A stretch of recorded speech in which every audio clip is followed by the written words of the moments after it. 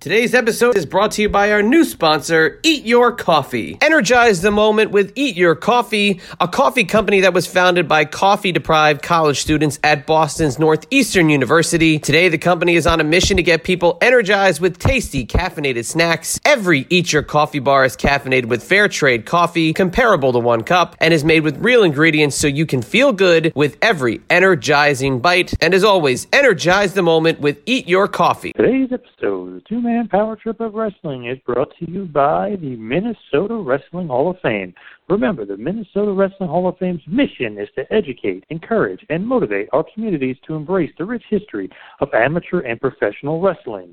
They will accomplish their mission through online and in-person presentations, as well as through recognitions of individuals' contributions to the sport of wrestling and the communities as a whole. The upcoming presentation is a two-man power trip of wrestling podcast production. What's up, guys? It's the phenomenal AJ Styles, and you're listening to the Two-Man Power Trip. Oh my God, this is Joey Styles, and you're listening to the Two-Man Power Trip podcast. This is Ricky the Dragon Steamboat. This is Cody Rhodes, the Prince of Pro Wrestling, and you are listening to Two-Man Power Trip. This is Jimmy Van, the Boogie Woogie Man. Tell my people and my brothers and sisters, don't you dare miss John and Chad. Hey, everybody out there, this is the franchise Shane Douglas. Remember me? Well, guys, it's great to be on the show again. I appreciate you asking me back. So you said you were going to pinch yourself. I didn't know it was that kind of show now. I mean, if you guys are in the privacy of your own home, if you want to do these things. Good. How you doing, Chad? Hey, Johnny. Cool, man. What's going on? We ready to go or what? Hey, man. What's up, guys? This is Homicide. Oh, that's my homie. Homicide with a big homie club. Yeah, that would be it. Hey, this is David Penzer, and this is the Two-Man Power Trip of Wrestling. Well, thank you. Hear me, fear me. I don't do many wrestling shows anymore, probably because I'm a bit ignorant. You guys probably know 10 times more than I do. Look, Mean Gene, I can't beat me. I'm the greatest of all time. And I would say that. And every kid they knew they could kick the shit out of me. Great talking to you guys. It's been your pleasure. They've worked in and around the wrestling business. They've studied thousands of hours of wrestling, and now they bring to you the greatest legends, Hall of Famers, creative minds, and both current and future stars of pro wrestling. They are Primetime Pod and Chad, the Two-Man Power Trip of Wrestling!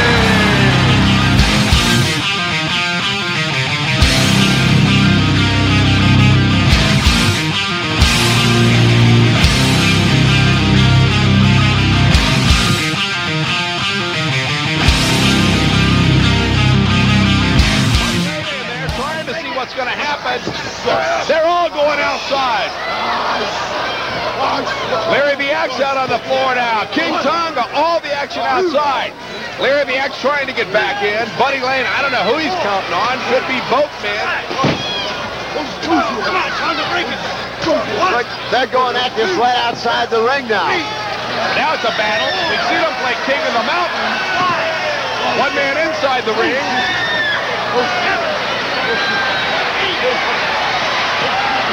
Larry the Axe makes it inside. Here comes Tonga.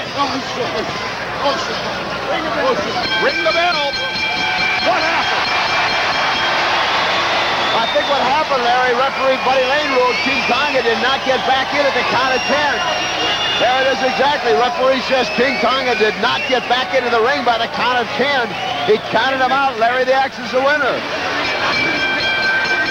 Buddy Lane counted him out, but wait a minute. They're still going hammer and tong. Hitting, puts Tonga out of the ring again. It's all over. King Tonga did not make the 10 count. Larry Henning back in. Now what's the count? This is the Two-Man Power Trip of Wrestling, and you are listening to another great episode here of the Two-Man Power Trip of Wrestling on the Two-Man Power Trip of Wrestling's podcasting empire.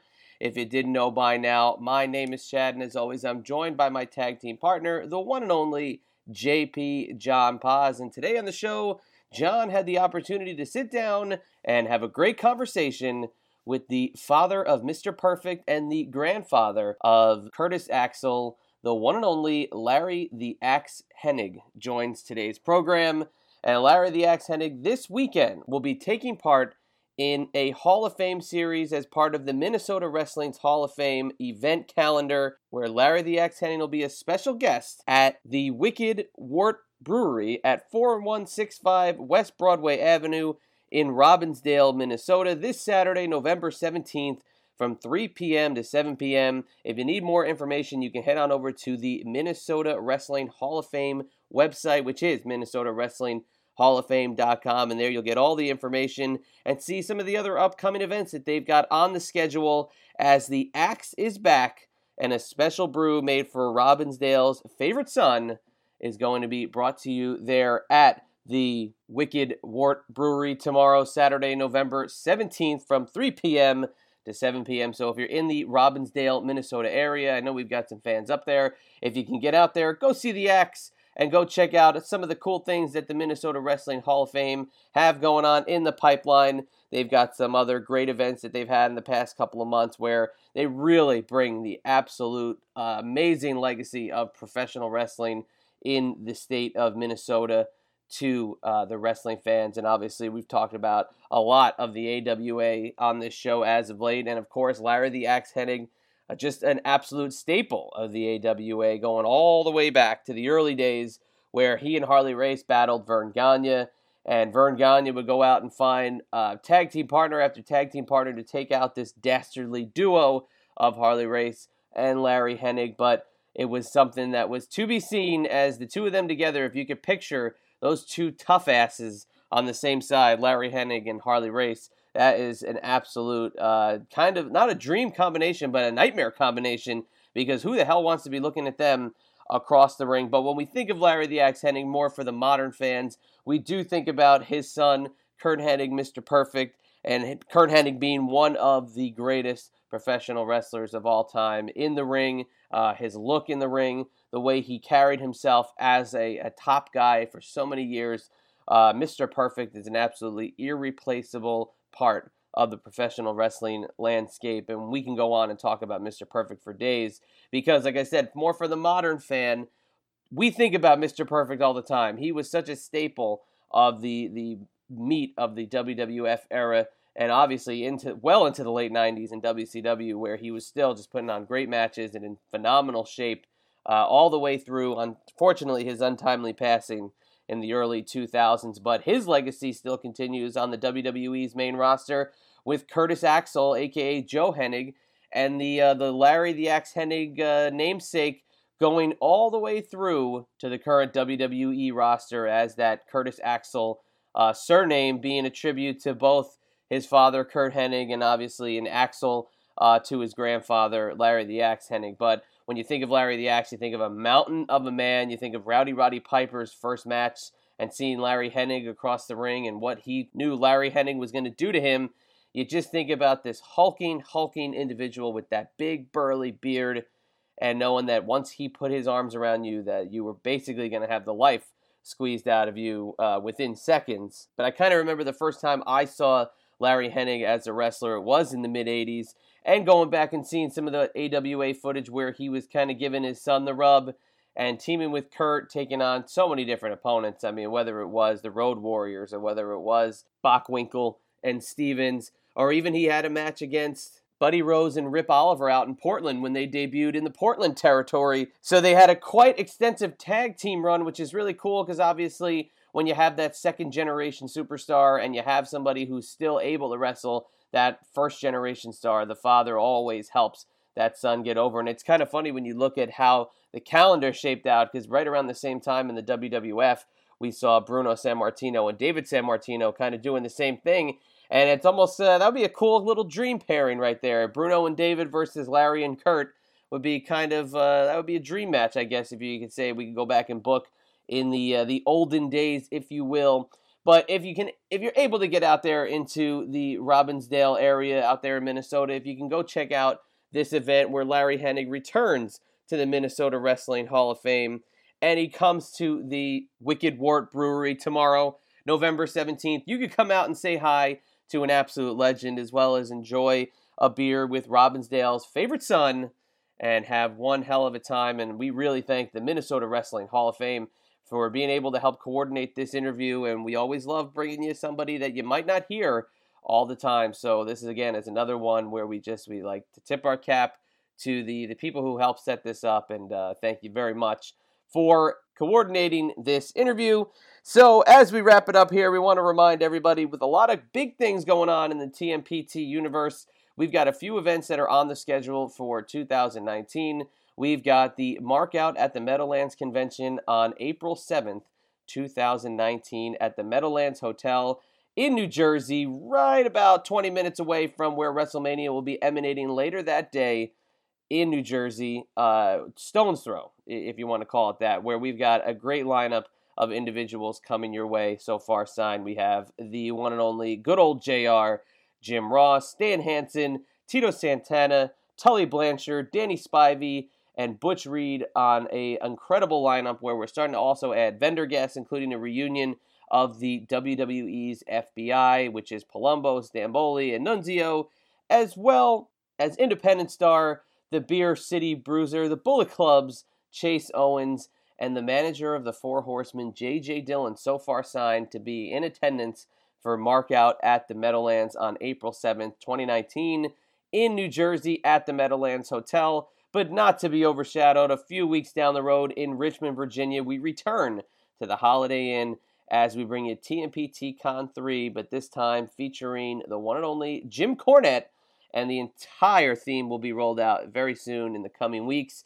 And if you could stay tuned to our Facebook page, you'll get all the information about both events, including the links to the event page on Facebook, as well as the Markout at the Meadowlands website, where the ticket information is located. So a lot going on in the TMPT universe, a lot more to come. We got a big closeout to the year. We got some really cool interviews, as well as the Triple Threat podcast content headed your way. So stay tuned. We also want to remind you that today's episode is brought to you by Eat Your Coffee, and you can energize the moment with each bite of your Eat Your Coffee bar, which, of course, I've said it once, I've said it 1,000 times. These things are the real deal, and it is like having one cup of coffee in every single bite that you have of that Eat Your Coffee bar. So with all that being said, why don't we do this? Let's get it on over to the interview with John and Larry Hennig and get this show on the road with some two-man power trip of wrestling business.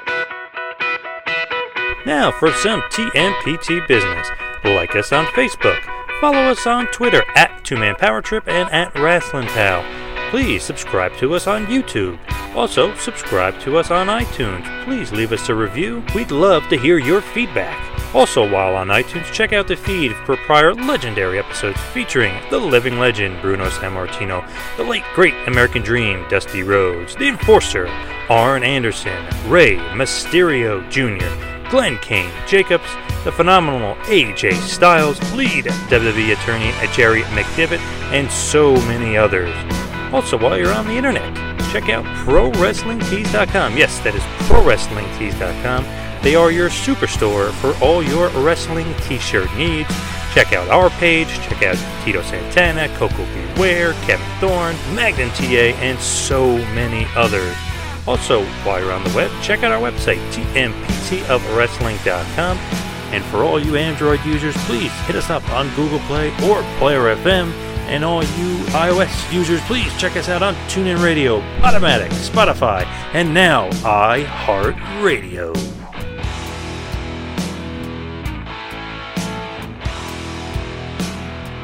And now, without any further ado, a former AWA Midwest Tag Team Champion, a former AWA World Tag Team Champions 4 times over, an AWA World Tag Team Championship tournament winner, as well as a member of the Pro Wrestling Hall of Fame.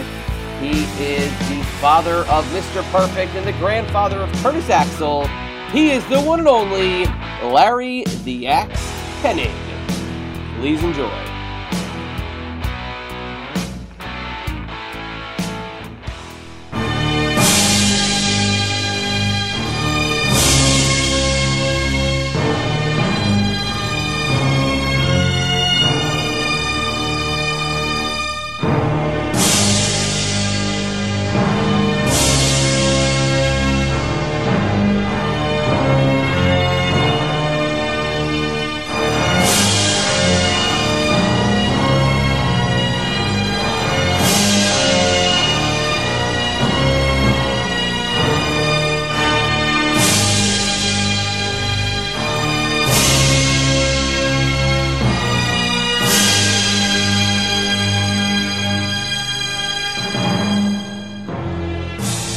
right. Joining us on the line right now is a true legend in the wrestling business, a former NWA Pacific Northwest Tag Team Champion, of course, a four-time AWA World Tag Team Champion. He is a member of the Minnesota Wrestling Hall of Fame. He is Larry the Axe Hennig. Mr. Hennig, welcome to the Two-Man Power Trip of Wrestling. Well, I want to thank you for calling me, and I appreciate any time that I can talk about wrestling.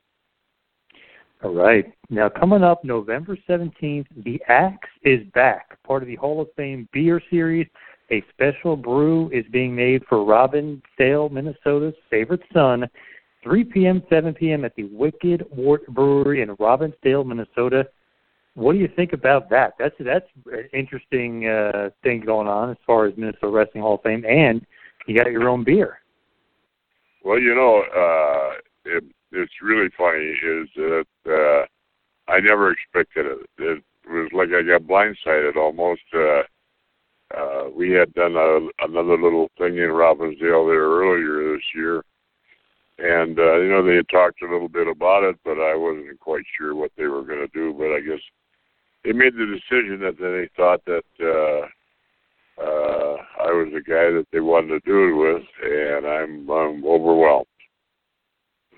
You are a pretty big deal in Minnesota. That is for sure. Does it always feel good that not only do they recognize you, but they name something after you. They put something in your name, and they're really getting behind this thing.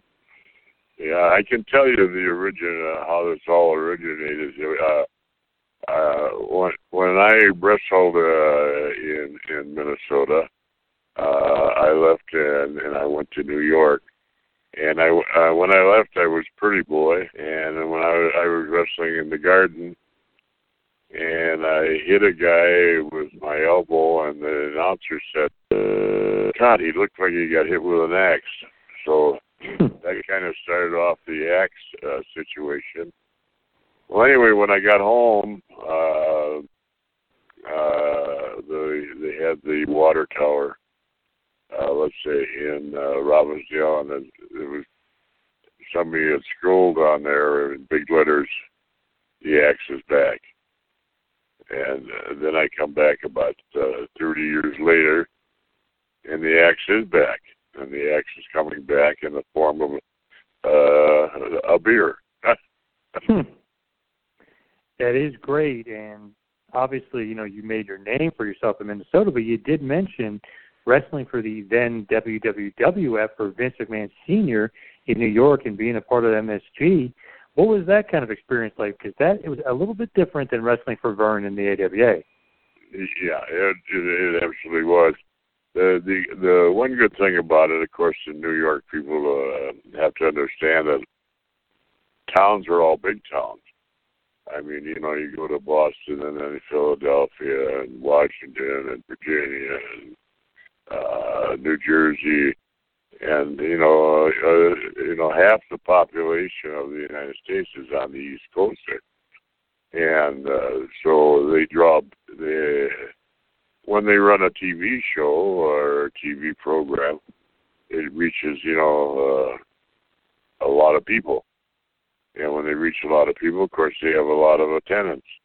When they have a lot of attendance, then they have a lot of money, or more money, and therefore the payoffs are bigger, and the chance of making big money is that way.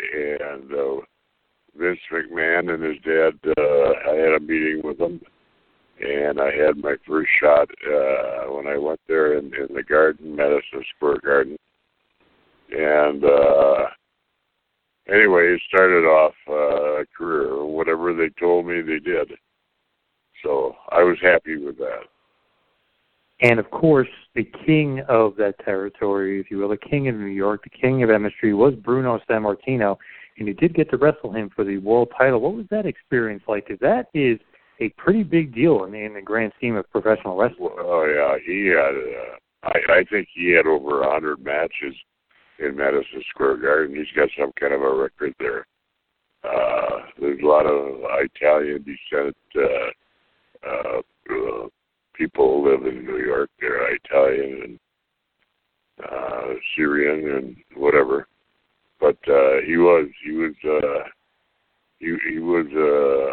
man for the time, the right time. He was in the right place at the right time, and he was big. And if you get a chance to wrestle him in the Garden, not only means that it's going to be a tough match, but it also means that the money's going to be a lot better.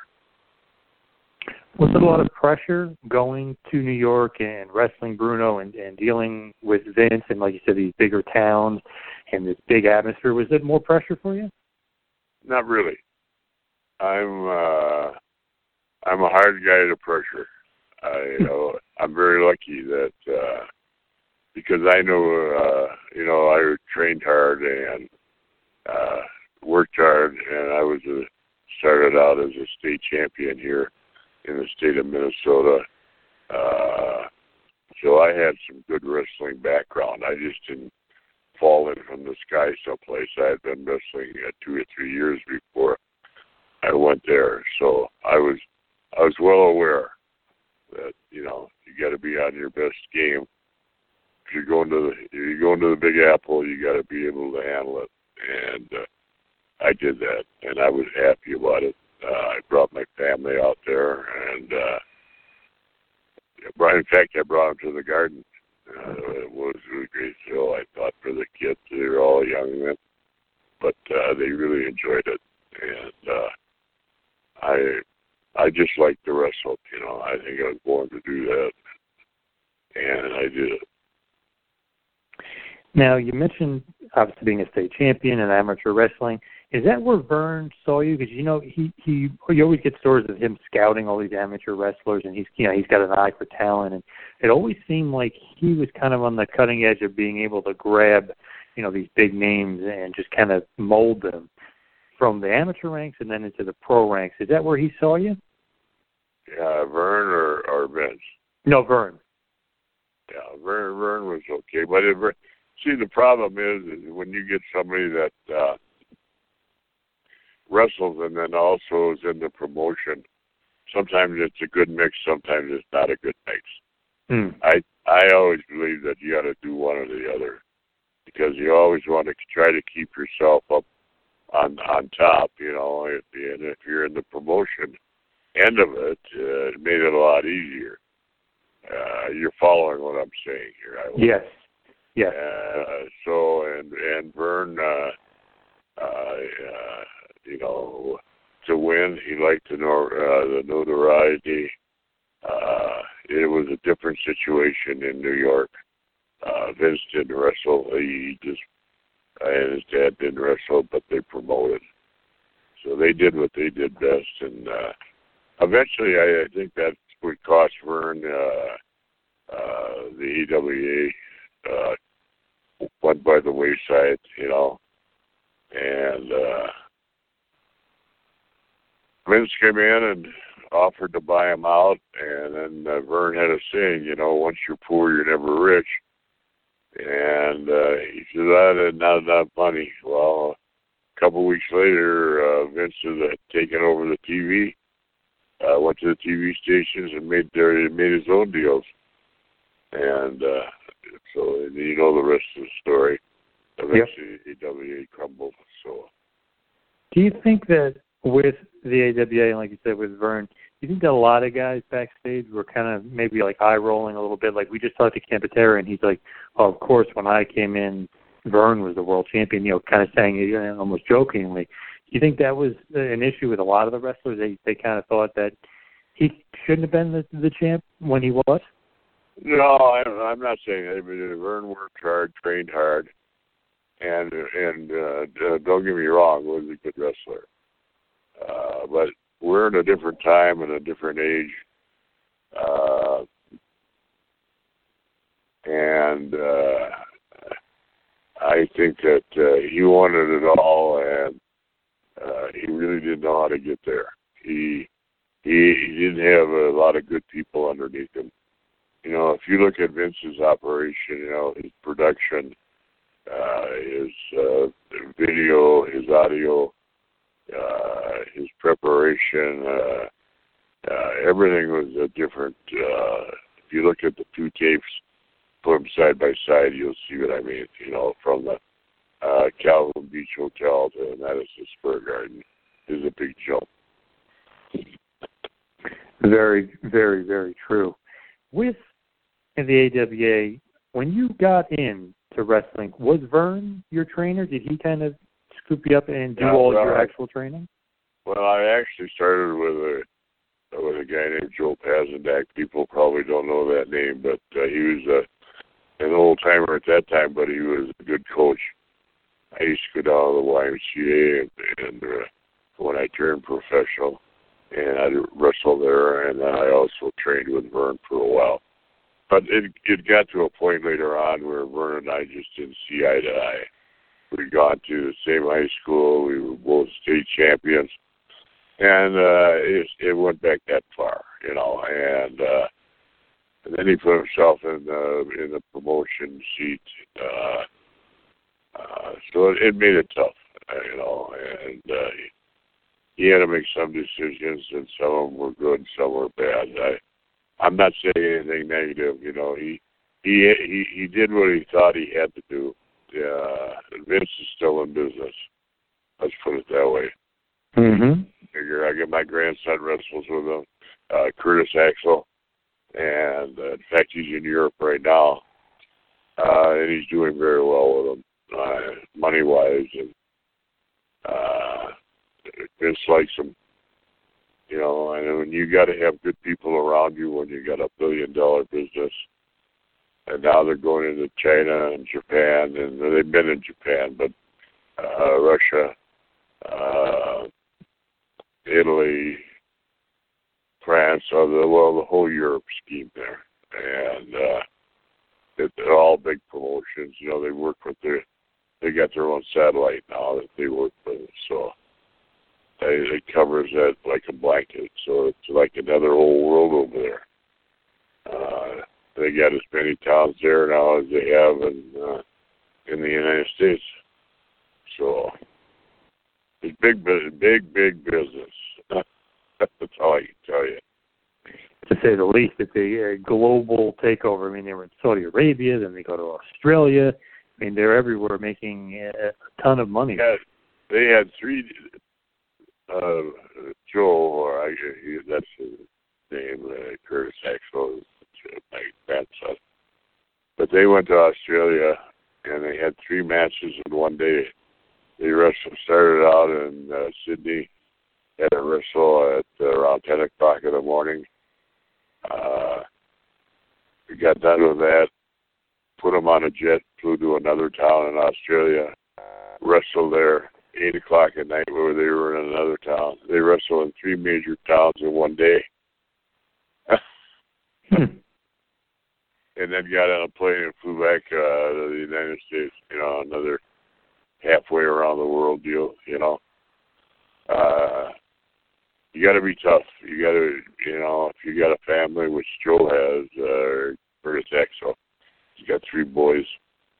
And there's a lot of traveling, a lot of sacrifices, a lot of securities. It's not easy, you know. You got to have a good life, a good family life. So it's not an easy way to make a living, and try to keep your family together and keep your sanity. It is definitely a crazy job when you think about the travel and the work and everything involved with wrestling. And obviously, you know, Joe Hennig, Curtis Axel is your grandson and part of the B team, former tag champ, former Continental champ, doing a great job. He's been with the WWE for a long time. Do you constantly watch and pay attention to WWE, or just kind of what he's up to? I watch whenever I know when he's going to be on. They usually call or I just put it on. If I'm not here, I tape it. I've got all the stuff here, and I watch them, and I try to give them construction. Create. I want them to be creative and, of course, trained and do the things you have to do You know, and like 1 week, 40 hours, they flew to Europe and then China and then Australia and then back to New York on Monday Night Raw. You know, it's like 40 hours in the air. You know, it's wrestling is certainly the big part of it. People think you just come out of the backstage there, out of the locker room, and you jump in the ring, and that's all they do that week. But they probably came from 15, 20,000 miles someplace. You know, it's crazy. And so you got to be tough. You got to be able to stand that pressure. You got to be able to travel. You got to be able to have a good relationship with your family. It's no different than working at Minnesota Mining. You know, you got to. Everybody wants your job. You miss a couple here and I miss a couple there, and then pretty soon you're not there. So he can't when he's running $1 billion business. He can't afford to have people that are not throwing the mark. Do you understand? Yes, absolutely. And I was going to say, what do you think about his name, for instance? You know, it's Curtis Axel, obviously. Kurt, his dad, Kurt Hennig, your son, and then you with the Axel part. Couldn't he have just been Joe Hennig? Don't you think that would have kind of been better? Or do you think the Curtis Axel thing? Well, we know when he came there, they had McGillicuddy. Vince was, I don't know what he did. I think he was fishing around for something, waiting for a good wave to come in, something that would hook up. And I think they kind of settled on that after a while, Curtis Axel. And it's a feather in my hat because he's using Axel, and it's a feather in his dad's hat that he used Curtis. So I'm happy with that, and I guess that's the way it's going to be. You know, things like that, those decisions are mostly made by Vince, and he has a way of. He has ended up with a lot of good ones, and he's had some bad ones, but your choices are very slim. To make other changes, they have to go through him. So it's his business. Yep, that's true. Now, as far as Curtis Axel is concerned, obviously Kurt Hennig, Mr. Perfect, if you will, one of the best wrestlers of all time. Do you think that him being a third-generation wrestler coming after you and coming after his father, do you think that gave him an advantage? It kind of made him a little bit smoother, a little bit quicker in the ring than some other guys? Well, I think there were no surprises. I trained with Joe. Of course, I trained with Kurt, too. But, you know, I made him aware of things. You know, the way it was, I took him with me, you know, on wrestling in tents and outside and traveling around everywhere. He went to Oregon. I followed him there, and we won the title, the Pacific title there. You know, you got to make them aware. You know, if you're a high wire guy, you know, you start out young, and they got to learn how to work the wire, and so there were no big surprises. And he ended up to be a good family man, and he's got all his kids are doing very well, registered nurses and married. And we have 28 grandkids. And, oh my God! 2/3 of those are boys, and so I'm a happy. My wife and I have been married 63 years, and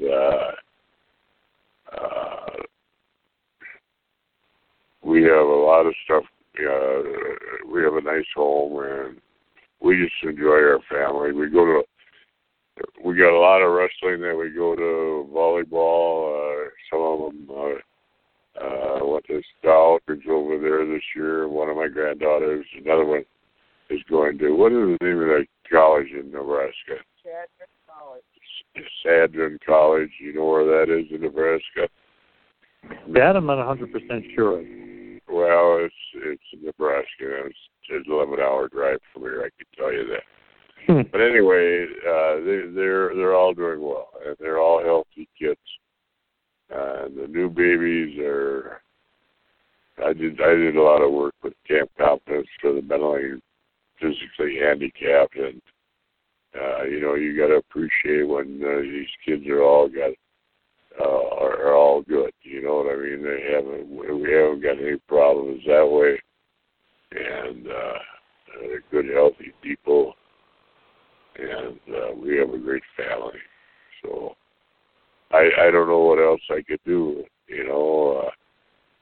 If it wouldn't have been for my wife during those years, we had some tough times too. Don't let me get astray here, but it's like any other family. But we worked hard and we kept the family together, and we're happy with that. Now, you mentioned being a tag champ with Kurt in the Pacific Northwest in Oregon for Don Owen.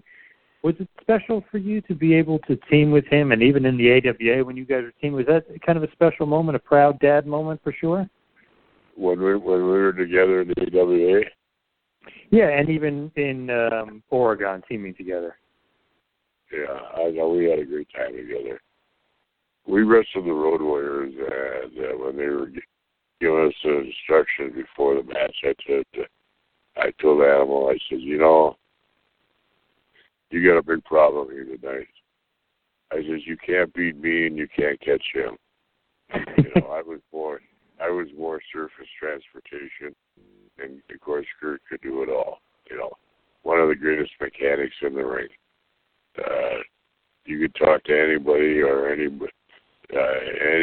great wrestler, and when good wrestlers and great wrestlers come up, Kurt's name is absolutely in that group. Hey, let's pause for 1 second to remind you that today's episode is brought to you by our brand new sponsor, Eat Your Coffee. Eat Your Coffee is a coffee company that was founded by coffee-deprived college students that pioneered a new category in caffeinated natural snacks. The company's first product line, Eat Your Coffee bars, are a date-based snack bar caffeinated with fair trade coffee, which would be comparable to 1 cup, and made with real ingredients so you can feel good with every energizing bite. Eat Your Coffee snack bars are non-GMO, vegan, gluten-free, kosher, 70% organic, and available in 3 delicious flavors, including fudgy mocha latte, salted caramel macchiato, and peanut butter mocha, my personal favorite. Now that is an energizing combination, because they are on a mission to help get people energized with naturally caffeinated snacks made with real, ethically sourced ingredients. So if you want more information, head on over to www.eatyour.coffee, as well as follow them on Instagram, follow them on Facebook, follow them on Pinterest, and follow them on Twitter, and get all the information on how you can energize the moment with Eat Your Coffee bars. Absolutely. I mean, one of the greatest workers, like you said, one of the greatest mechanics, technicians, workers, whatever you want to call it, one of the best. What a great athlete. He was, we had 5 children. And, Kurt just seemed to be everything that he did. From the time he was like 5 or 6 years old, just came natural to him. Wade Boggs, he played for the Yankees. Oh, yeah. And he did a lot of hunting and fishing with Wade Boggs. Well, anyway, Wade Boggs told me the story about when they were in New York, and they were doing those things about he would shoot the basketball, he would fire a puck into the net, he would bowl, he'd do all these things, and it just went boom, boom, boom. There were no dull moments there. Well, anyway, in the baseball one is that they said, well, they're going to have, we're going to go to the field there, and we're going to have Boggs hit a ball, and the ball's going to go over the fence, and when they flash back, Kurt will be there with the bat in his hand. Are you following this? Mm-hmm. And it looks like Kurt hit the home run, or hit it over the fence. Well, that's when he first met Wade Boggs. They threw him 5 pitches, and he knocked 3 of them out over the fence. Kurt did. Wade Boggs turned to him and he said, "Where the hell did you come from? Oh, what is the deal?" I spent a life trying to reach that fence, but because he was such a natural athlete in anything that he did, and it was absolutely amazing. You know, I don't care if it was darts or bowling. That's me. I'm getting into bowling now. I used to play golf, but you know the reason I got into bowling? I don't know. Well, the ball came back to me. And I still have my real estate license. I was in school all Monday, Tuesday, and Wednesday. I was in school for real estate. You got to renew your license every year, and so at 83, I'm still cooking. I'm still in there. I was the oldest guy in class, and I'll tell you, when you're getting old, when you go around and we stopped and looked at some property, a house, and the guy come out and he said, "They sell you something here, Mr. Henning. Would you like something with a ramp or without a ramp?" What the hell does that tell you? That tells you you're getting old. Yep. Oh, well. I did my time, and I'm happy with that. There's not much you can do about it, but go day to day and try to keep in reasonable shape. And you never know. These guys have been dropping off awful quick. I spend a week, I go to a nursing home, then I go to a funeral, and it's a time in my life, in my 80s, and so just take it one day at a time. That's all you can do. Yep, definitely. Looking back at your career, and like you say, you're a tough guy, you're the act, and it is funny that you wore that pretty boy gimmick before kind of the beard came in and you were the tough guy. Is that a different, kind of character to speak of, so to speak? Is that hard to play that different character, or do you prefer being the act? Well, let me tell you, I always did what I wanted to do, and the promotion could try to change me and say this and that, but every time I went into that ring, I wrestled hard. When I was voted into the Hall of Fame in Iowa at Luthez Professional Hall of Fame in Waterloo, the guy coming told me me and my wife that, "Larry, you just been voted into the Hall of Fame." That was my first I've been 4 Hall of Fames now, by the way. But this was my first one, and I got a tear in my eye because I know, it's not easy to get there. And I was the type of guy that always gave 100%, and whether the people like me or if the people dislike me, I didn't make any difference. I did it my way, and that's the way it is. And I think they like my style because I'm not a backup wrestler.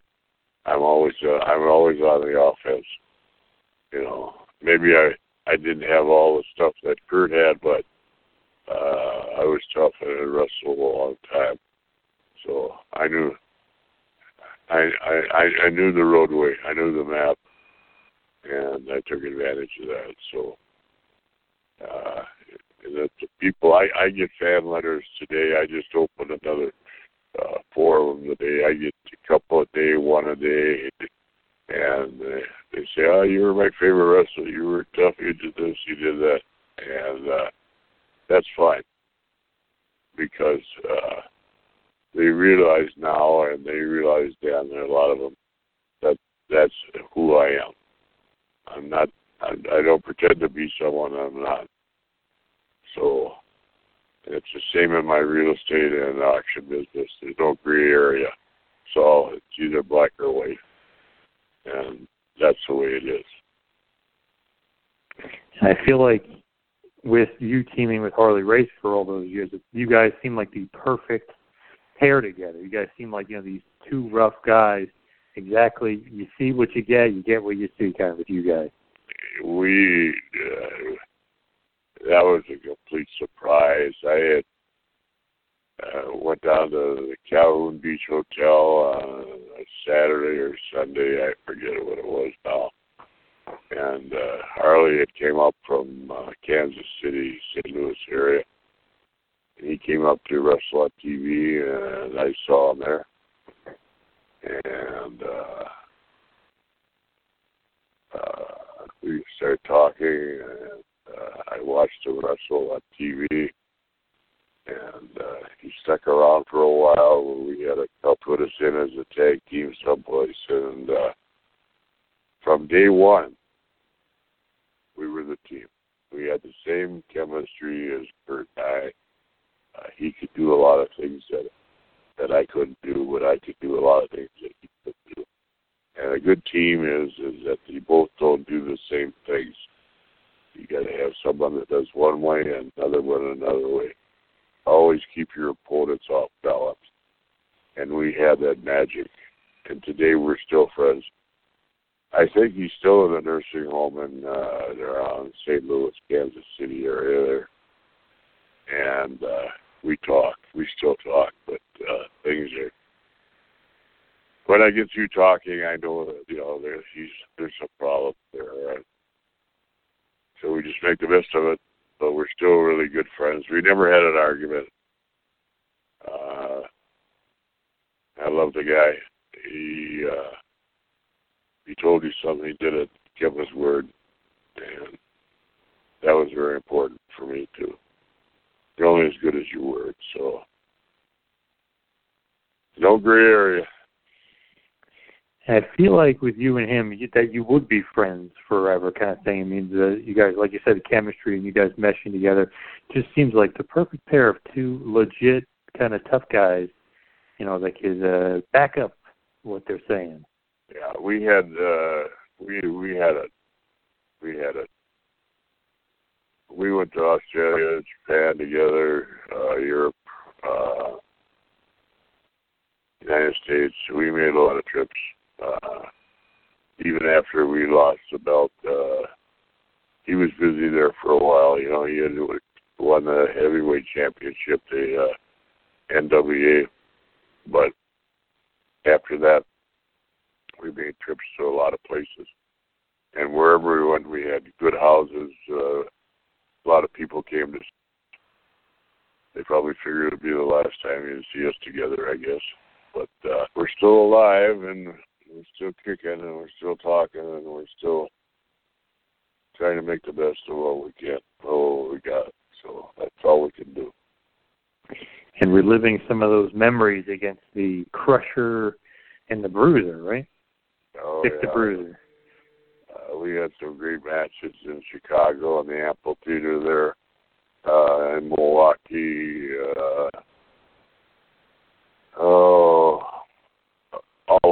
Wherever we went, we had that, because they had the belts before that, and wherever we went back and challenged,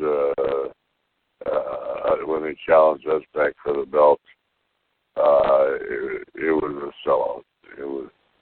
They were one of those teams that come along that were kind of matched, and they did good interviews, and and the Bruiser, he played pro ball and along with wrestling and the tough side of Milwaukee. So it was.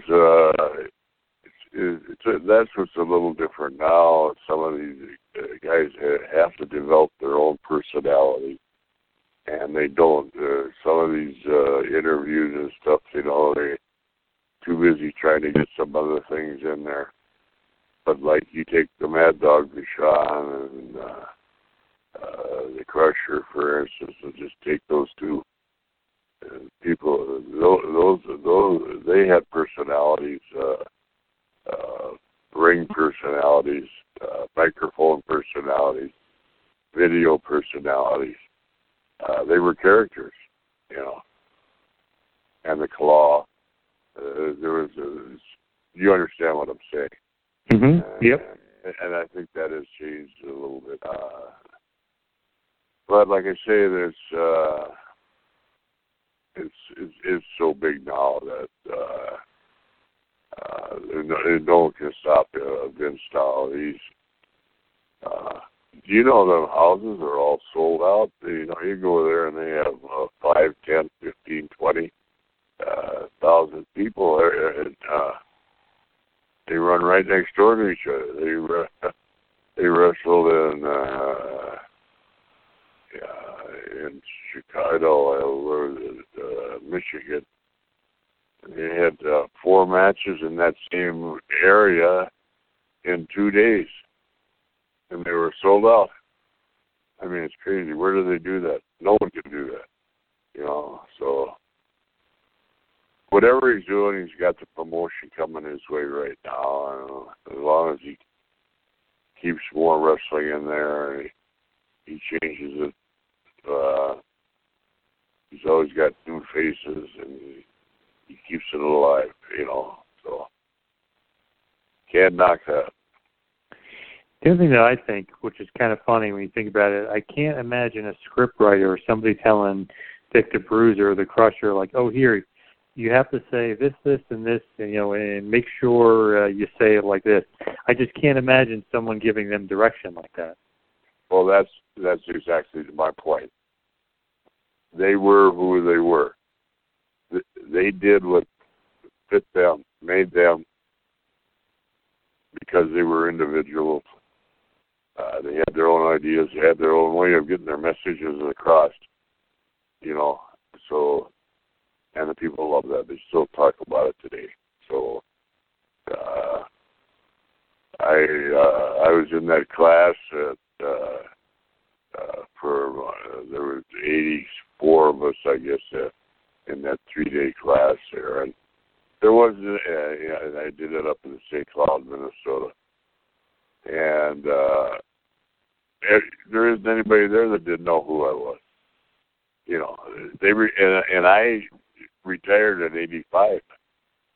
That's almost unheard of. You know what I'm saying? There was a whole generation there that they say, oh, God, my dad used to watch it. My grandfather used to watch it. Or, you know, my sister used to like Harley, and blah, blah, on and on. But it's embedded in their everyday life.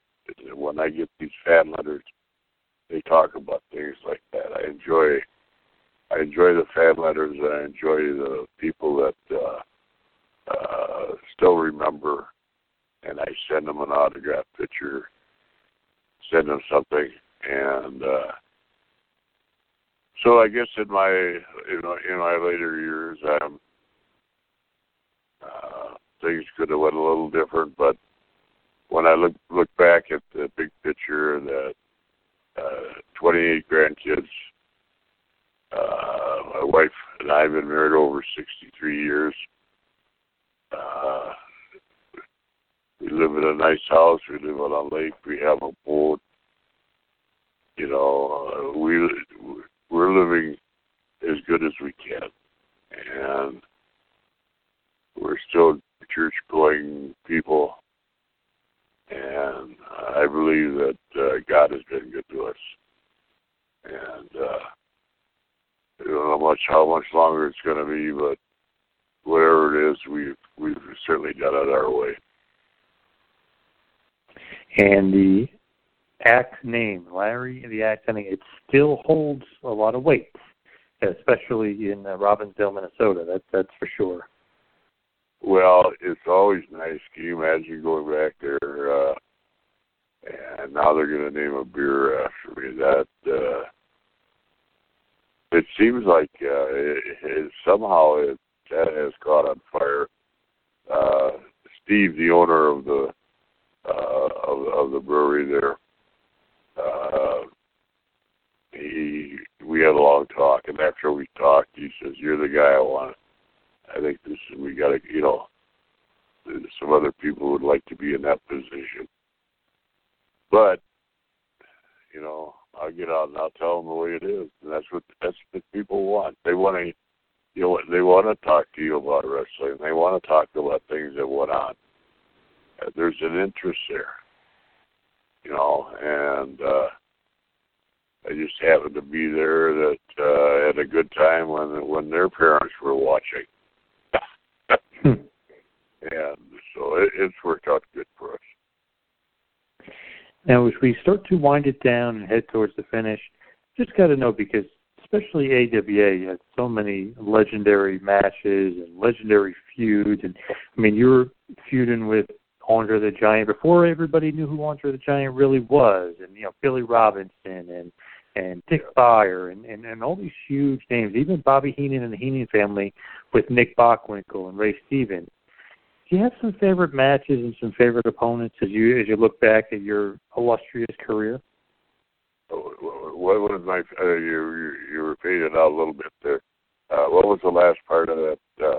Do you have some favorite matches and some favorite opponents as you look back? Yeah, there's several.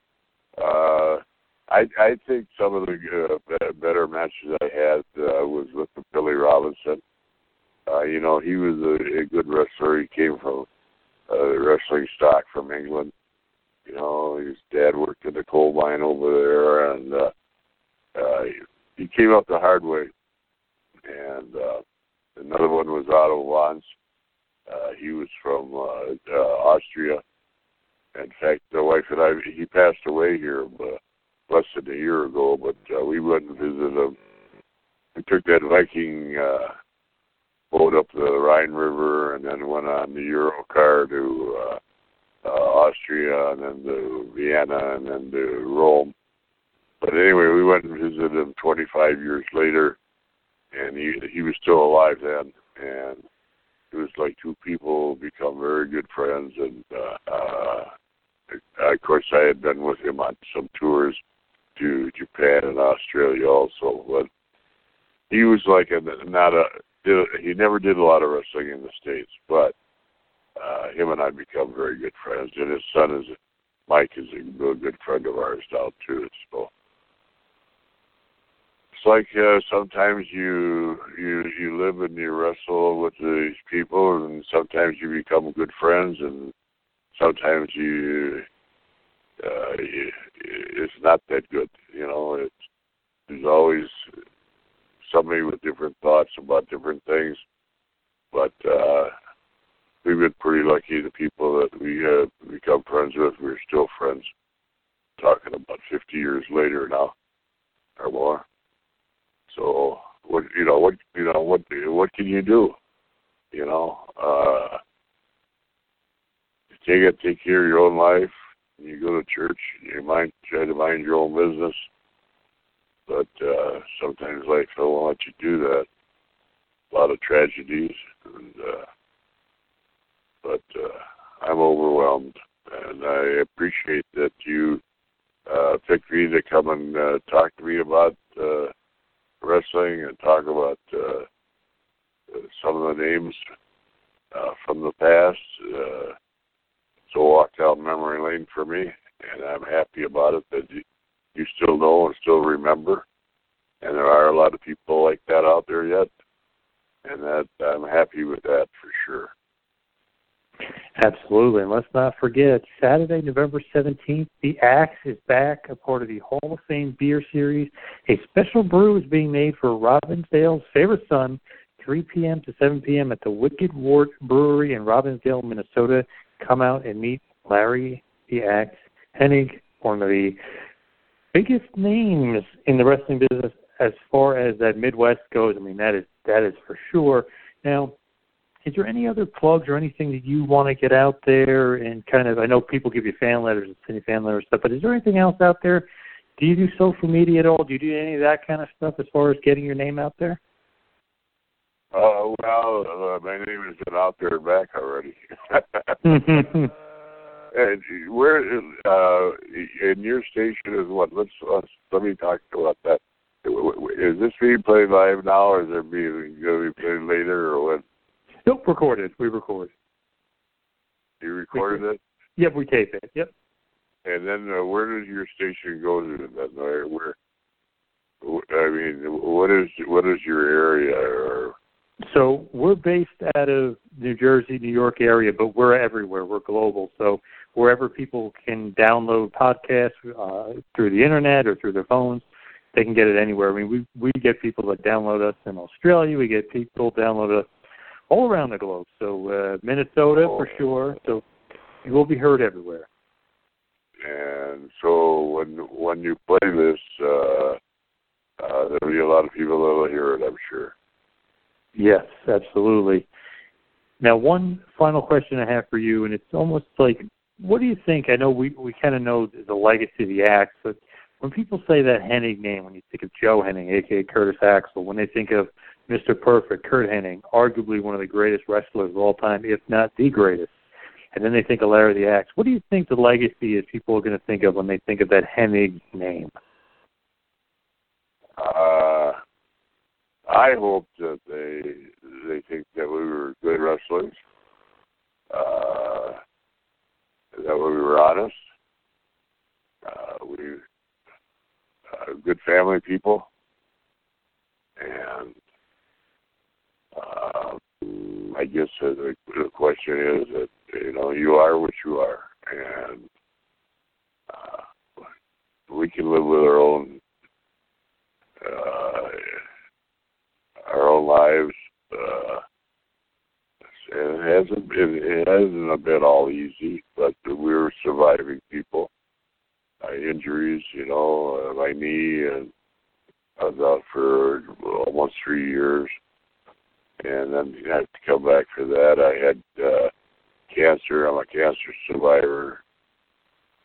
There's a lot of things that people don't know, but I'm still here.